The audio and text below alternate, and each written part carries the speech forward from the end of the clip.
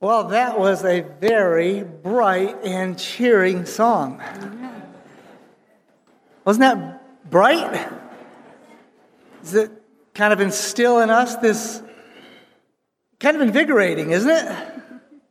And the message that Jesus is near fits very well with what we're going to be sharing tonight, because as we go through the transitions of life, which is what we're talking about tonight, He is with us. He says, I will never leave you or what? Forsake you. And we know that our problem and the problems of our fellow human beings is more that we decide to leave Him and wander. So tonight, we're going to be talking about what happens between the day we're born and the day we die. These are the transitions of life. And if you have your Bible, open with me to Ecclesiastes, a very familiar chapter 3. And we're going to look there at a couple of the verses. Ecclesiastes 3, beginning with verse 1. Very familiar. About the seasons of life. It says that to everything there is a season and a time to every purpose under the heaven. A time to be born and a time to die. A time to plant, a time to pluck up. And then as it goes through the next few verses, it really talks about the whole spectrum of life. A myriad of things that we will experience, that we will go through as we transition from helpless babies to going to the grave. Now, the helpless babies is a condition we can't do anything about. That's why we're helpless, dependent. And in the last moments of our life, we can't really do much about that. But in between, the Lord says a lot of things are going to happen. And verse 10 says, I have seen the travail which God hath given to the sons of men, to be exercised in it. And verse 11 ties it all together, and he says, He has made everything beautiful in His time. You know, one of the problems that we face is that we don't always recognize the timing that God has in our transitions. In some of the things that we travail through, the trials, the difficulties, we don't always see why it's happening in the moment. But if we believe, you believe God's word tonight? Amen. Holds the keys, our theme there, all these promises that are keys to success. If we can believe, verse 11 says, even though we've gone through all these things, that He has made everything beautiful in His time. That's His plan for us. Amen. And ultimately, what we're exercised by in these transitions of life that we'll be talking about this evening, ultimately God's plan for us has always been and continues to be the final transition to never part again. Amen. With God and with one another. You want to be a part of that transition? Absolutely. So we're going to look tonight at the spectrum of life, and every one of us are in that journey of life. Some of you, I've seen some very young babies here. They're in there, and they're not going to pay any attention to what we're saying tonight. But for those of you who are 2 or older, you can start hearing things. We're going to be talking about what it's like in those various ages, some of the things we experience, some of the things we go through, and how God wants to use that to strengthen us, to prepare us for our eternal home. So we first want to look at where we start off in life. And we all start in the same place, right? Where do we start? As babies, newborn babies, totally dependent. It's an exciting thing, and I know every parent here in this room, and even if you're young people or older or young adults, and even for those of you who are grandparents, maybe you've had the experience of the grandchildren, but the first moments that you see that little one does something inside of your head, something inside of your heart, that no matter what you thought and how you planned and how you thought you're ready for this child, when it happens, it's a brand new experience. And it's very, very special and powerful. I can remember when our first was born, I was fascinated that even her fingernails were developed. Even they had little white tips on them. I mean, isn't God incredible? This is all happening, and you know that we've come a long way in modern technology and medicine and things. And now that we are grandparents and our daughters are having children, it's fun because every week they send us an update on the stage of life. Oh, Emily just has a mango inside of her right now, and it's about a 1-pound little boy developing. And so every week they call their grandma, the baby's great-grandma, and they tell her, Grandma, this is what I got this week. And it's developing, and he weighs, and the next week it's a she, and the next week it's a he, because they don't want to play favorites. You got, half the time it's a boy, half the time it's a girl, and they compare it to things that we're familiar with in the vegetable or fruit kingdom. So that's been a lot of fun. So we all start there. And the only thing other than breathing and maybe excreting, sorry for the bluntness, but that babies do is have the suck reflex. That is the one reflex of survival. And God has given those little ones that, and when the baby comes, the first thing they want to do after they make sure, the airway's clear, is they want to put that baby to mama to see that it can start the surviving, the survival mechanism. They want to see that baby can suck, because that's how it's going to be sustained. Of course, now we live in a culture, thankfully, that we have other ways to intervene, but that's so important. And that God saw to put in those little ones. That's all they know how to do. But they do it well, don't they? Because that's their means of survival. Well, and then we move into the toddler years. How many of you can remember something that happened to you at around 3 years old? Raise your hands. Fair number of you. That's pretty good. Do you remember anything that happened distinctly to you? I do. And I just want to ask those of you who raised your hands, how many remember good things that happened to you about 2 or 3 years old?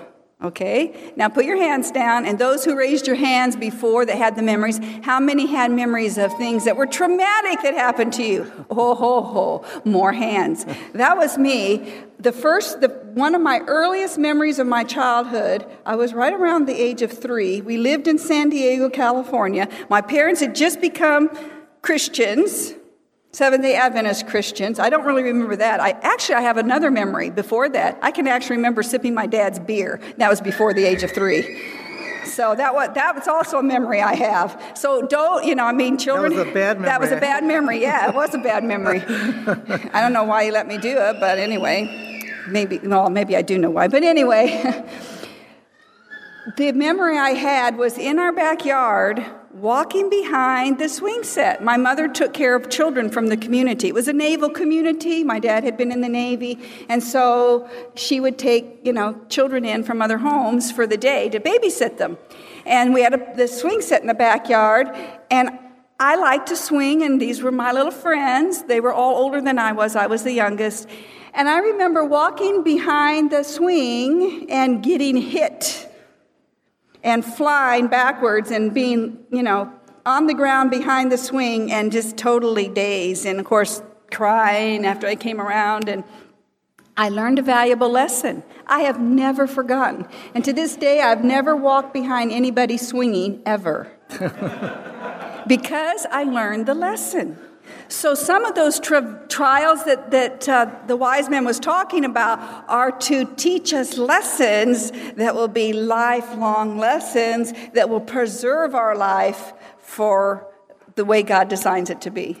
Yes, and one of my distinct memories is also a bad memory, and that was when I was just about 4 years old. I was sitting on the back of my brother's bike. We were riding. He was pedaling. I was sitting on the back, and I got my right big toe between the spokes and the frame of the bike while we were going rather fast. I've never forgotten that. Neither have I ever been in a position again to get my toe in the spoke. So we do learn.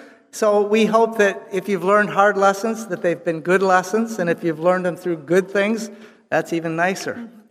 So children, all of you who are toddlers out there, 2, 3, 4 years old, maybe even up to 5, we'll call it preschool, just think all the things you can do that you can talk about with mommy and daddy that will help you remember the good things, right? I mean, I'm sure you could remember some bad things, but let's look for the good things. And parents, rehearse the good things that your child did at these ages so they remember the good things, because the bad things tend to want to take the forefront of our thoughts. And then we move from that into children. Many of you here tonight are school-age children, anywhere from 6 to into your teen years. We're going to be talking about the primary school age. And there's a very interesting thing with children in this age category. Almost all children, when you ask them how old they are, they're something and a half. I'm 7.5. I'm 10.5. I'm 6.5. We were in New Zealand earlier this year, and at the camps that we attend there, they're not like this. They divide us. We have a meeting every day together with the adults, because they divide everybody out. And then I might have another adult meeting on my own, and he might have another adult meeting on our own. And then we're in the youth, and then we're in the juniors, then we're in the primaries, and we're doing meetings at all levels. Every day. Every day, which is quite exhausting, actually. But anyway, I was in this group. They were primary school age children, probably 6 to 12 years old in there.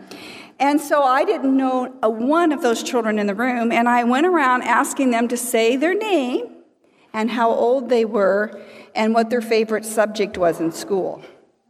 And it was amazing. Every single child in that room was something and a half. So I got to be quite curious, and I said to one of the children, well, when's your birthday? Now, we were there in January, and this child said to me, December. But they were already a half. They weren't old enough to know fractions yet, so I understood that. But because it's important, children really can't wait to do what? Grow up. Grow up. You remember when you were children, right? Big people here?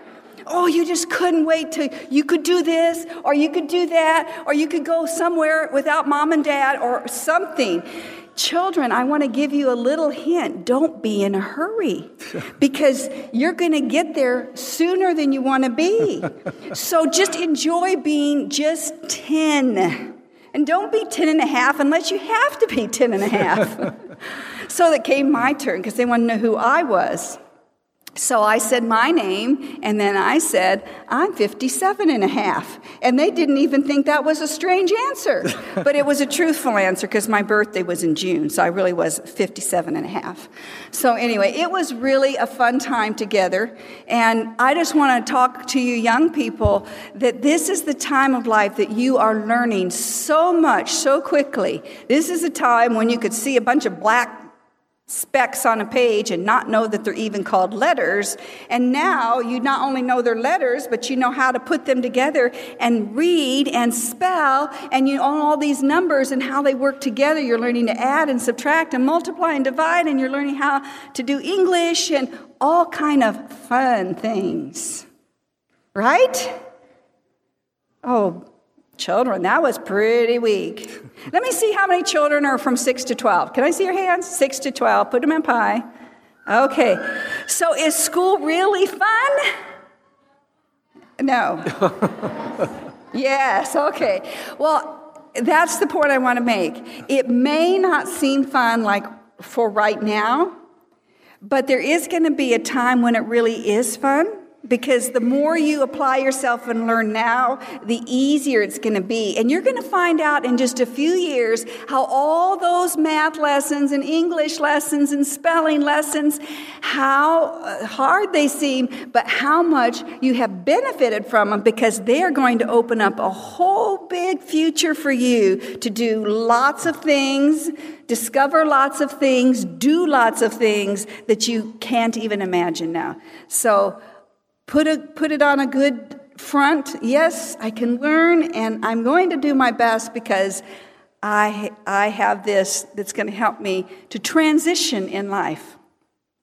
So, as we're moving, through life, we come from this helpless place, and as parents, our desire, our goal, what we're working towards is taking this helpless, dependent baby, and by God's grace, to bring them to the place where they have proper independence. That can be quite a work, right, parents? And during that process, part of what we're experiencing is it's easy when they're totally helpless because it's obvious. But as they're becoming more and more educated practically and in school, and as they're learning how to take more and more responsibilities, then as they get into the teenage years, now what we're hoping and praying for starts to come to fruit. And it isn't always so measurable or so predictable. And I can remember the first time that I ran into a problem with our generator. Now, it wasn't the first time we'd had problems with the generator, but the first time that my young teenage son had a better idea for figuring it out than I did. That can be very good, and that can be a little bit intimidating, okay? Because you suddenly realize, especially if you're like me, who I don't happen to be really mechanically inclined. I can change oil, I can change tires.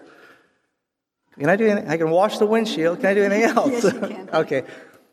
But I found out there in those early teen years that somehow, by God's grace, my son had aptitudes that I didn't have.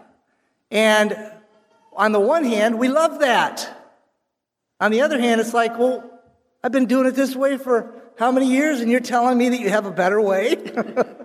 Okay, yeah. And so, if it's true, praise the Lord, because they're doing exactly what we're hoping. They're transitioning. Now, sometimes I realize that sometimes they actually think that they may know more than their parents know. Is that possible?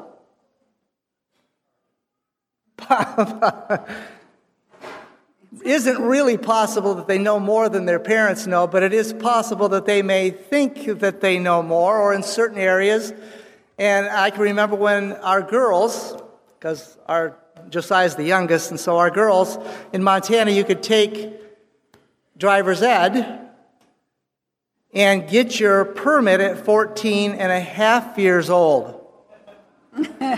Half is still important. That's pretty important. And came up time for them, and they were so excited to go into driver's education.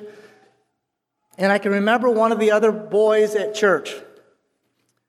When he found out that our girls were going to take driver's ed, and he was their age, he said, I want to take driver's ed. And I'll never forget the response of his mother, you're not taking driver's ed because I can't trust you, which was unfortunate. Well, they're taking driver's ed. Well, that's because their parents can trust them that if they get the car, they won't go. And she's saying this. Fortunately, it wasn't in a big group of people, but it was the reality. He was in one of these frame of minds where he thinks he knows more than his parents, and he's going to take driver's ed. Well, he didn't end up taking driver's ed till, unfortunately, quite a bit later, because the conversation that they ended up having was, you want the extra privileges, but you don't want the responsibility and building the trust that comes with that. So, in the teenage years, and we love the teenage years, I can remember sitting with both of us, sitting down with our 3 young people, and we said, listen, we've never raised teenagers before, so be patient with us. And Allison said, I've never been a teenager before. Be patient with me. So we have very fond memories of those teenage years, and it's an explosive time of learning and taking responsibility. It's an explosive time of maturing also. There's so many things happening in the teen years. You know, the body is changing, the mind is developing much more quickly, there's more independence that's desired. So we have to, as parents, really be there with our young people. We can't, just put the reins on them and hold onto the rein and say you can't go. They have boundless energy, so we have to be willing to explore that energy, to direct that energy, to go through those teenage years with them. Because there's a lot of things happening. And one of the things that becomes very evident in the teen years is the noticing of other people, particularly the opposite gender. And that's normal. There's nothing wrong with that. We want to state that very clear, okay? That is normal. But it's how we help our young people process that. What do they do with that noticing? Where does it go? How does it get carried? What happens in the mind? And we need to help our children and our young people, our teenagers, journey through that to develop normal, healthy relationships, good communication with both male and female. If we just have our daughters, we didn't just exclusively make them stay with the girls. We allowed them to have friends with boys and girls, teenagers of their same age. But in that process, it wasn't just a free-for-all. Okay, do what you want, and go where you want, and be what you want, say what you want. It was we were there journeying through that time of life with them, and that's what we as parents need to do. We hope that parents don't instill in their young people that, you're 16 and you're a young lady, so you can't notice boys. Because they're going to notice boys.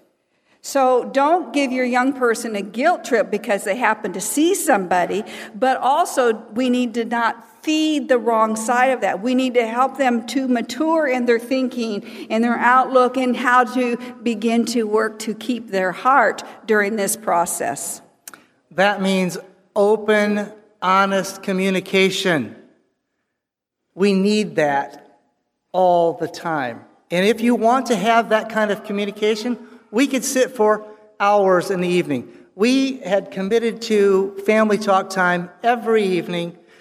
And as the young people got older in the teenage years, we could sit for more time than we had in the evening just communicating. That's because it started when they were very little. If you want to get inside of your young people's minds at 15, 16, and 17 years old, you need to be encouraging that kind of open communication at 5 and 6 and 7 years old, because they will be there. And so the devil never rests, and we all know that, but one of the things that happens when families make a commitment that they're not going to follow the dating scene. When I was in academy, it was not unusual to be dating at 13, 14 years old. Now it's not unusual to be, dating at 8 and 9 years old. But in academy, it was actually even encouraged. They had banquets, they had these special dates, all these kind of things. Well, we didn't want to repeat that with our young people as we're going through the teenage years for obvious reasons. But one of the things that the devil has done, and unfortunately it's not a comfortable thing, is because parents and young people have made conscientious choices not to get involved in the typical dating scene. In some cases, the devil takes that, tries to put it out of balance, and so relationships start happening, and we see it a lot more with girls than we do with guys. Never seen it with guys. Never seen it with guys, okay? I mean, in our retreats. In our retreats. But we started noticing, a couple of years ago, that girls were having inappropriate, abnormal relationships because they were free to be in those relationships. And I'm not going to be too graphic because we have a wide audience, but we're talking about girls sitting together, rubbing their arms and rubbing through their hair and massaging their necks, and intimate touch that was happening with girls that were, 16, 17, 18, 19, 20, 21, walking together, holding hands, arms around each other, going across campuses at various, retreats. Now, to some girls, that did not seem abnormal. But as we saw this trend developing, we started talking about it as a ministry, and then we had some people coming to us that were raising concerns about this. It wasn't just us questioning it. This doesn't seem normal. And so we decided, okay, Lord, we will talk about this. Not the most comfortable subject, but we've seen it enough. And many of you know, at least many of you adults know, and you young adults know, that today there is a push in the United States of America to do away with traditional marriage. Okay? We're aware of this. It's not just that we want equal time for other kinds of relationships that God doesn't sanction, but there is a push to do away with the traditional family, and there is a push, and it's happening on college, university campuses, there is a push towards improper relationships. And so we have addressed this because if you saw a couple of 18 or 19-year-old guys sitting together in the meeting tonight, rubbing each other's hair and stroking each other's arms, would you think that was normal? No, of course not. It's not normal for 18 or 19-year-old girls to be doing this either. And unfortunately, what's happening is that some of those situations are leading to an end that is forbidden and called an abomination in the Word of God.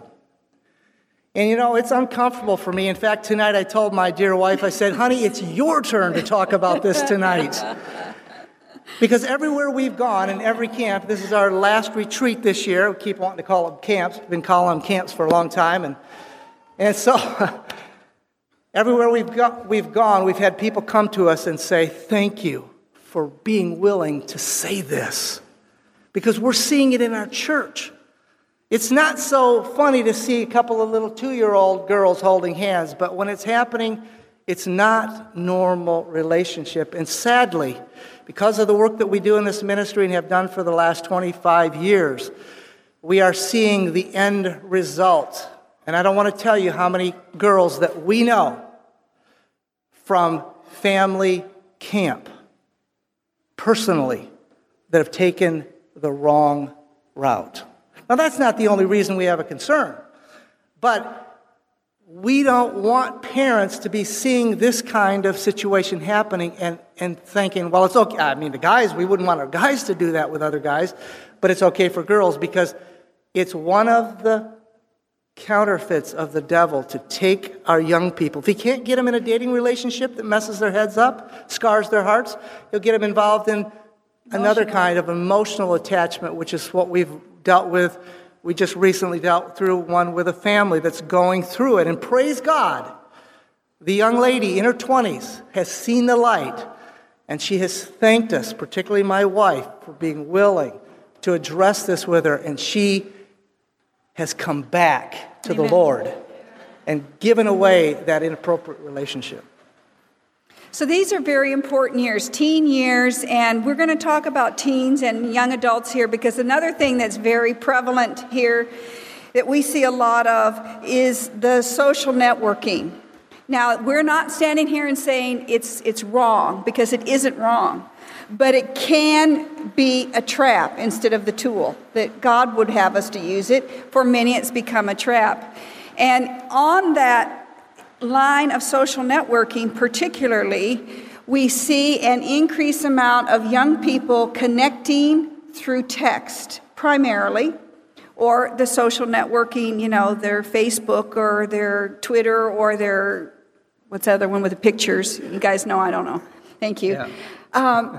And there's good in it, but it can also become out of balance. And that's the point we want to bring out tonight. God is all about balance in life. He's not about taking away fun and proper association, and he's not about making our lives very lonely and miserable and isolated, but he also doesn't want us to go into the trap where we are totally, and young people become totally controlled in this area.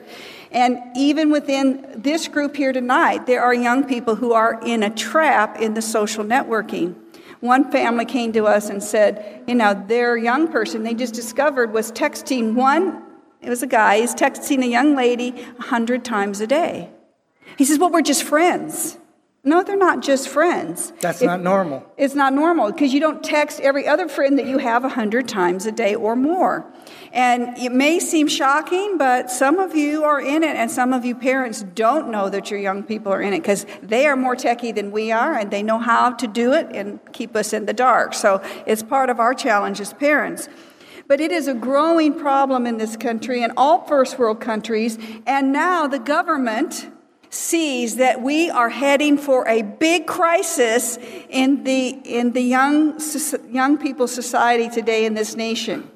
And they have requested universities to study this out and find out why are we seeing such a dramatic increase in crime, violence, and suicide and other things in this age group. And so University of Michigan was one of them that did a study, research, over several years, and they have discovered that there is a parallel, a direct parallel between social networking, the amount of time young people are in these social networks, to the amount of other kind of behaviors they're exhibiting.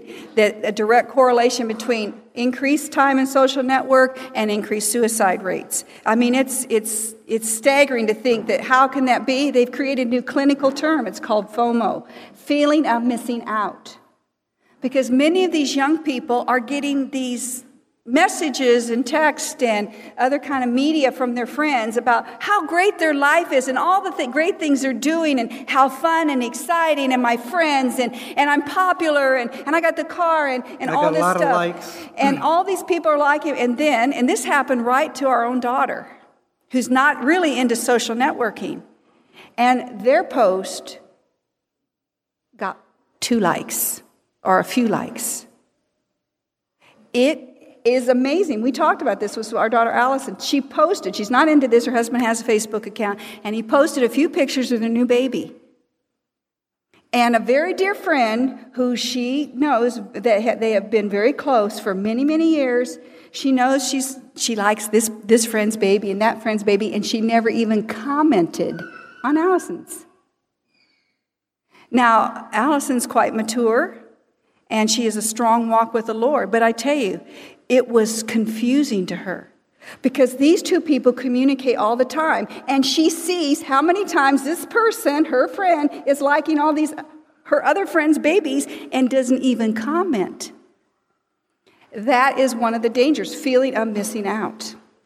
When you multiply that, it can be disastrous for young people if they don't have a walk in the Lord. So we talked through it, and she's fine with it. You know, maybe she didn't see it or this or that. And to this day, this friend has still never even hardly acknowledged, oh, yeah, happy that you had a baby, but that was the end.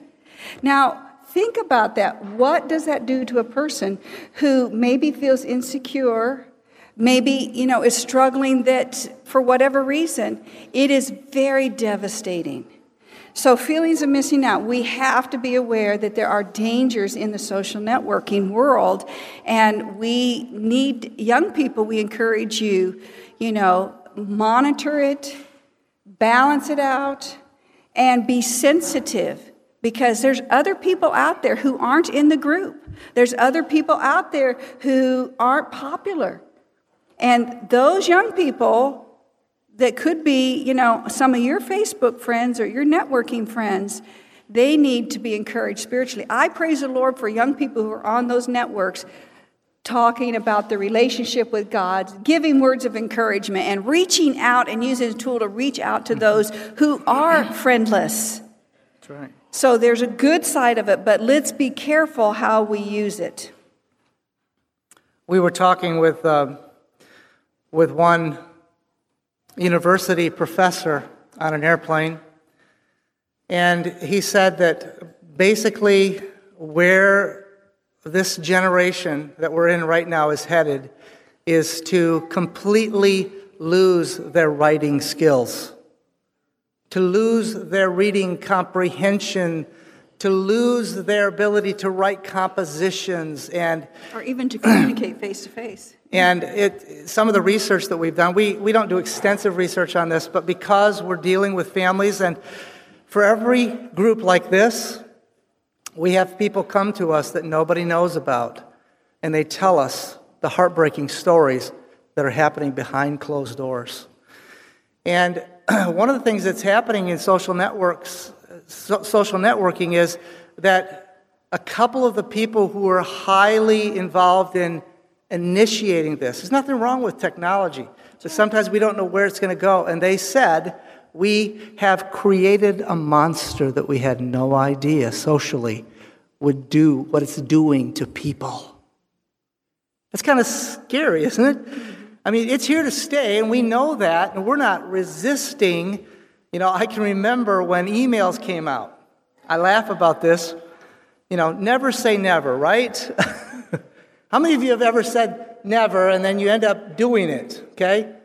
I don't think I said never about emails, but I said, you know, I'm not going to get into that email thing. I mean, we're talking way back, okay? Well, do you think I email today? All the time. In fact, we were on another airplane, and we were writing thank you notes, and a guy leans over and he says, "You're actually writing thank you notes? That is amazing." He said, "Don't tell my wife because she'll think I need to do that." It is, you know, it's kind of, we're in it and we're going to stay in it. It's going to progress, but let's be in it together as a family. Some of the heartache that we receive from parents is they had no idea what was happening on that smartphone. They didn't even know that their young person was connected to the internet. They didn't know all the things that were happening. We need to be with our children through these things, and then we have a better opportunity to keep the communication open. And the young adult years, you know, you've got your career, you're heading for your lifetime, you know, occupation, you're looking for a spouse. That's a wonderful time of life. And don't rush it, you know. I can't tell you how many young ladies I have talked to personally who couldn't wait to be married, and they get married at 19, even 20, 18, some of them, and now they have 2 or 3 children, and they're 25 to 28 years old, and they said, I kind of feel like I've missed out on something. So don't rush that. Do what you want to do. We talked to a young lady recently, and she says, you know, I'm not in a hurry because there's things I want to do. I want to go out on a mission trip, and I want to do this and that, and I want to be able to have this time in my life, and then I'm ready to settle down. So I think that there's a lot to that. That's good wisdom. But young adults here, and there's many of you here, you know, in this category tonight, don't be caught by just the outward appearance. The outward appearance will change. It will change. It's a matter of time, right? You know, looking at some of you men with shiny tops, you know, we didn't necessarily start out that way, right? And some of us ladies who are, you know, a bit broader or, you know, whatever, it didn't start out that way. So we are going to change. You cannot just look on the outward. You need to be evaluating character. Amen. The quality, what do you find that you really appreciate? What draws you to that young lady? What draws your attention to that young man? And if it's his looks or his voice, it's not enough. Those are important. We hope you never choose to be married to somebody you can't stand to look at. Right. That's important. But more important is that you appreciate the qualities of their character. Because those are things that are real and solid, and by the grace of God will not change for the worse, but only will strengthen for the better. Yeah, can I just add one thought to that? You know, if we encouraged our girls, we said, don't let your heart get entangled before you know who this person really is. Because when the emotions get involved, the vision gets blurry. It's difficult to assess who this person really is when there's just this feeling and these emotions, because we let our hearts out too early and we can't evaluate properly. So don't get your heart ahead of your head.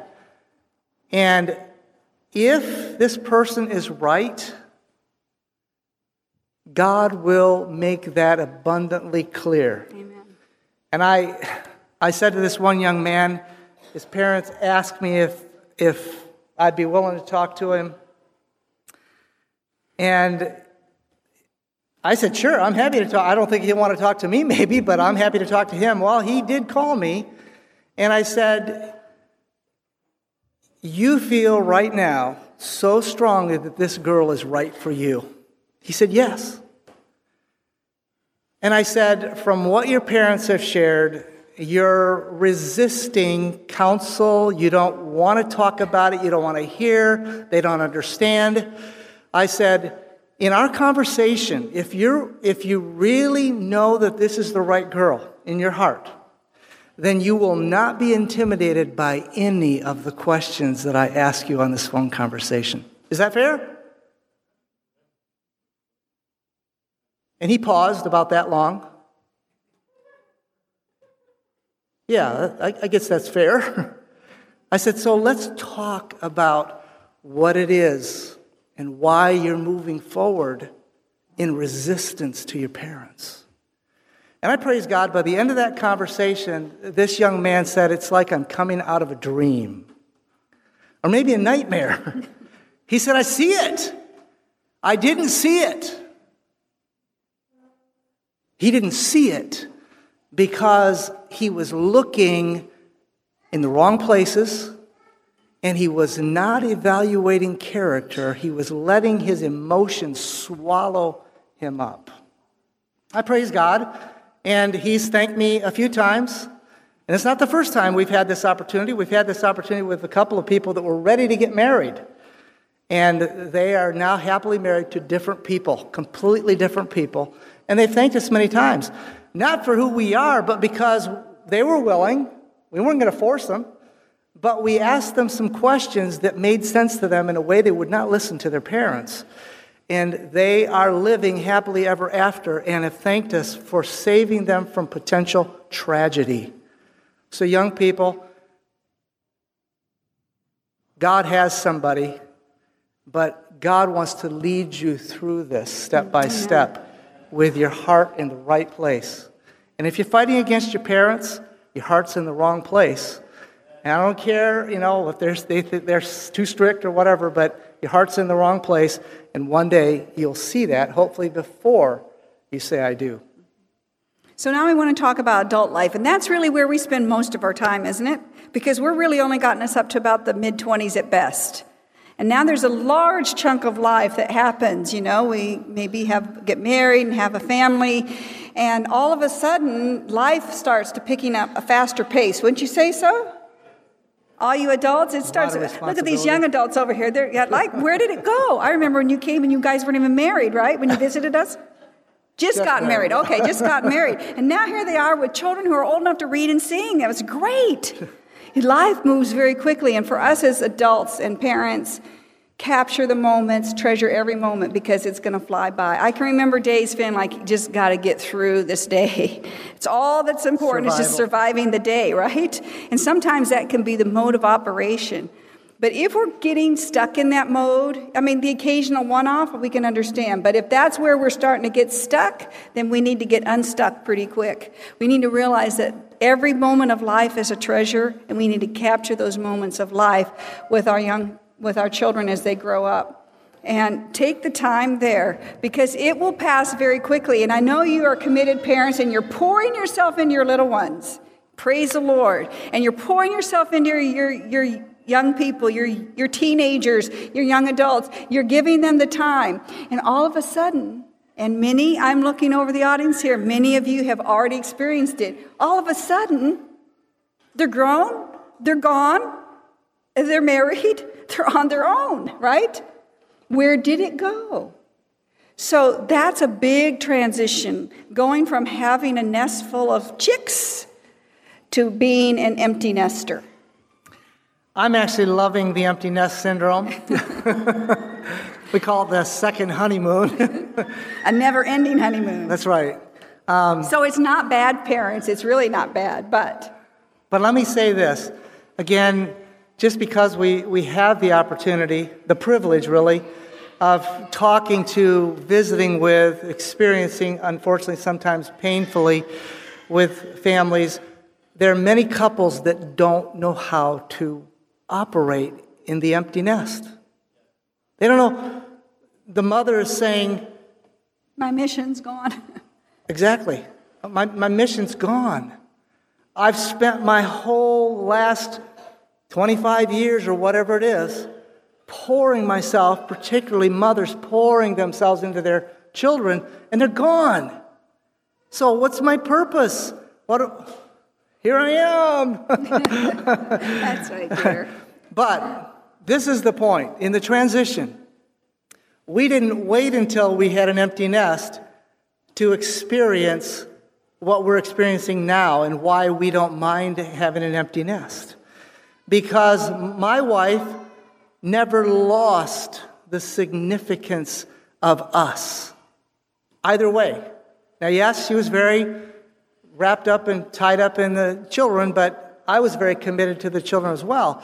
But we recognize that things are changing in our family dynamic. And if you're coming to those years, don't wait until it's, that one's leaving. Don't wait for that to happen. Build this relationship. Strengthen it. Now, we only experienced empty nest for how long before Mom moved in? Couple years. Because we had your dad. Yeah, we took care of my dad. We were committed even before we got married, if you can imagine this. Before we were married 34 years ago, we talked about what we would do with our parents. It was one of the things that was important to both of us. Even though we didn't understand a lot of this, didn't understand how to die to self very well, but this was important. And we've been committed to each of our parents. We have one parent left, that's Alane's mother. And we have worked through end-of-life experience with each of our parents. And I tell you, we have never regretted it. So now, Mother lives with us. I call her Mother. When my mother died, I asked Alane's mother, can I call you Mother? She loved it. So I call her Mother. And she's living with us now, and we love having her with us. It's been a joy and an interesting experience because, one of the things the Lord brought to my heart in this process of bringing Mother into the home with us, I am a do-it-get-it-done person. And we live a long way from town. We always have lived out in the country and kind of remote, but we're really remote now. It's 75 miles to the Walmart, and it's 30 miles to our post office or a gas station. 8 miles to a nearest power pole. So we're pretty out in the boonies. And when I go to town, I have a list. See, some of you who like to make lists, I have a list. I've got it figured out in my head, the order at which I'm going to stop and accomplish this list, which is a long list. And just to do it by myself would be a full day. And now my mother is coming to live with us, and my mother's 86. She doesn't move at my pace. She moves at her pace, which is at least half my pace. Yeah, at least. And the thing the Lord impressed upon my heart was, it's not about your list. It's about having time with your mother to make it enjoyable. If she wants to go in every stop, then as you do, she walks in with me every stop. I open the door for her. I let her out. I said, here's my arm. Hold on, because she's not always real steady. She gets on my arm. We shut the car. We go into the store. And the other day, I had her in town. And it was another long list day and had to get the permit and different things, So there were timelines on me, and I wanted to get home.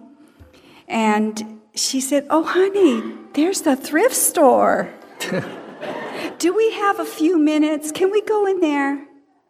I had 4 more stops in less than 2 hours to accomplish it in. And I wanted to say, don't have time. But I didn't. I said, sure, Mother. And that was a good 15 or 20 minutes at her pace. And it was the most valuable time I spent that day with her. Because it's what she wanted to do. My list, she went with me everywhere I needed to go. But this was what she wanted. And it was very meaningful for both of us. So, this is the thought. It's sometimes we are so wrapped up living our moments of life. we, everyone in this room, we're so wrapped up living our moments of life that we forget to recognize the moments in the lives of those we love. Did you get that? We forget to recognize or look at the moments in the life of those we love. And that's been very clear to me. It's not about my list. It's not about my pace. It's about having time with my mother that we can enjoy that time together. And it is so precious. I treasure it. I learn from her. I've learned so many things in the 6 months she's been in our home. I can't even remember them all to tell you. But one of the things she said to me not too long after she came is I was going to whip up some non-dairy whipped cream. Okay? And she saw me get the mixing bowl out of the cupboard and the beaters out of the cupboard, and she says, honey, don't you know you're supposed to put them in the refrigerator and chill them before you whip the whipped cream? Somebody knew. This guy knew that. Now, she had always done it, and somehow, and I always helped her in the kitchen because I like to be with her and cook, but somehow I never caught it. I missed it. And at 57 years old, 57 and a half, I learned that lesson. And there's been many little things like that I've learned that I treasure because as children, we don't absorb it all, do we? But we can keep learning from those who are older than us, from our parents, even in their 80s. That's right. One of the things that Mother said to us that was very deep, and, we're in it, so it means a lot to us. But she said, honey, she said,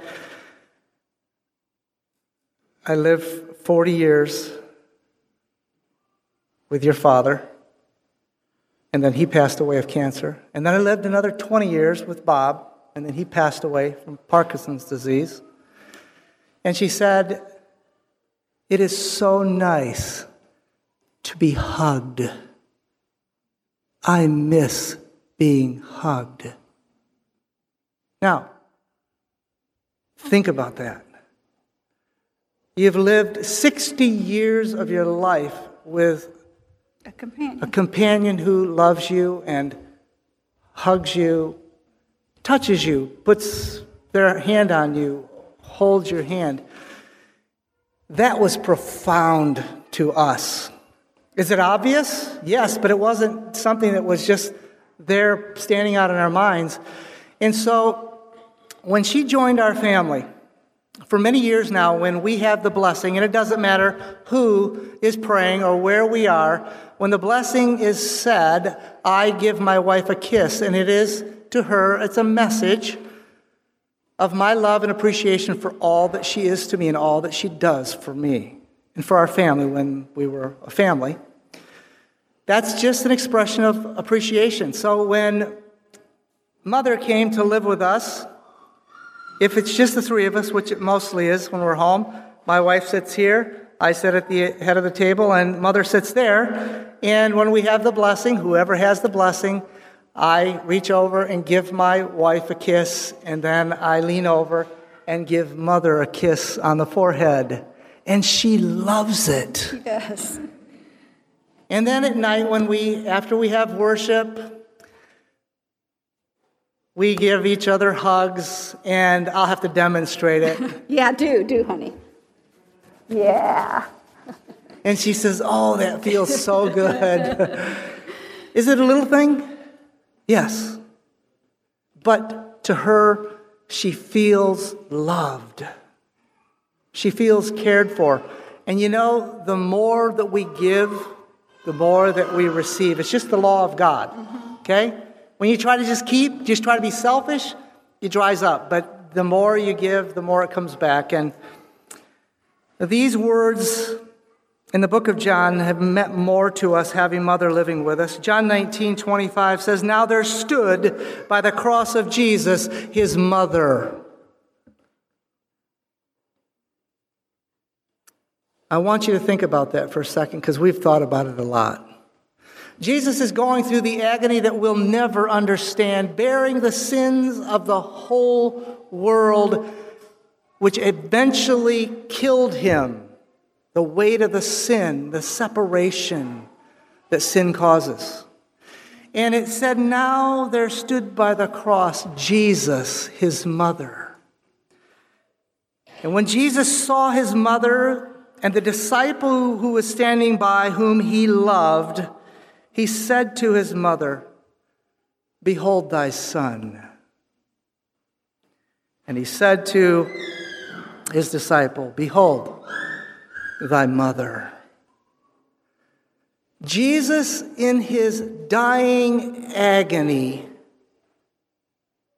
looked to meet the needs of his mother. How many mothers are there out there tonight? Raise your hands. She stood by the cross of her son, who she believed was the Messiah, who, like the others thought that he would be the king to free them from the bondage of Rome. And she watches, not only does she watch her son dying in her presence, she's watching the hope of Israel perish. Now, only a mother can enter into that scene if you have a son who's dying in front of you. Now, fathers, we can enter into it, but not the same way as a mother. And Jesus recognized his mother's need in that dying agony. And he met that need as well as he could with his arms outstretched, dying. I want to say tonight that we have been privileged in this transition of our lives to have been able to help our parents through their last years. And it is a blessing beyond measure. And I'd like to just read to you a letter. It's not from Alane's mother, but it's a letter from a mother to her daughter. It says, my dear girl, the day you see me getting old, I ask you, please be patient.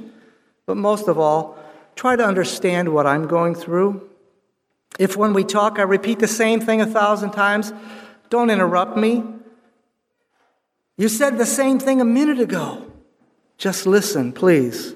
Try to remember the times when you were little and I read you the same story night after night until you fell asleep.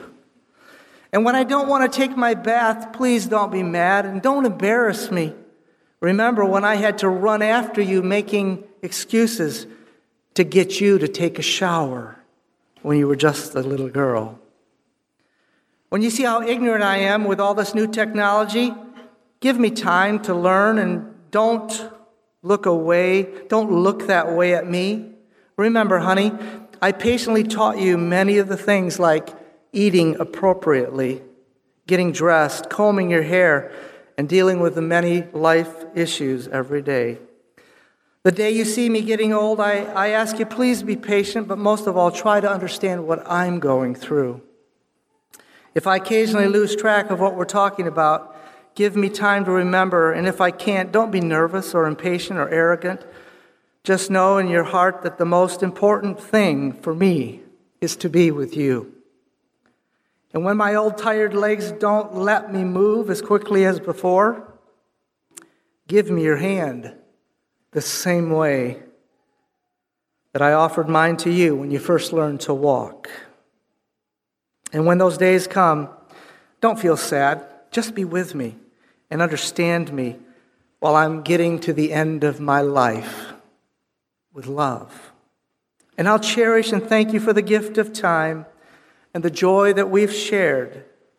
With a big smile and a huge love that I've always had for you, I just want to say, I love you, my darling daughter.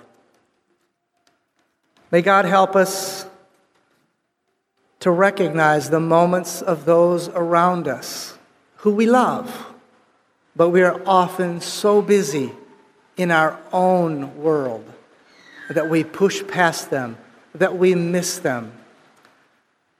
God is working in each of our lives to bring us to the final transition between this world and the unseen world of eternity. Do you want to be a part of that transition? Amen. Then let's be faithful to Him right where we are in the transitions that we're experiencing now. Amen. Can we kneel together as we close? Oh, Father in heaven, we thank you for your unending love, a love that will never leave us or forsake us. We thank you for the privilege of going through these transitions of life, wherever we find ourselves, the privilege of going through them by your grace and the strength of Jesus Christ. That we can go through whatever difficulties, as we read there in Ecclesiastes, some of the things that try us, that exercise us, that the difficulties, some of which we can't understand why we're going through, that we will allow those exercises to meet the ultimate plan that you have, where you make all things beautiful in your time, and that we would be a part of that transition when you take us from this world to a better place, a heavenly Canaan. May we be faithful in these transitions, we pray. In Jesus' name, amen. Amen. This media was brought to you by Audioverse, a website dedicated to spreading God's Word through free sermon audio and much more. If you would like to know more about Audioverse, or if you would like to listen to more sermons, please visit www.audioverse.org.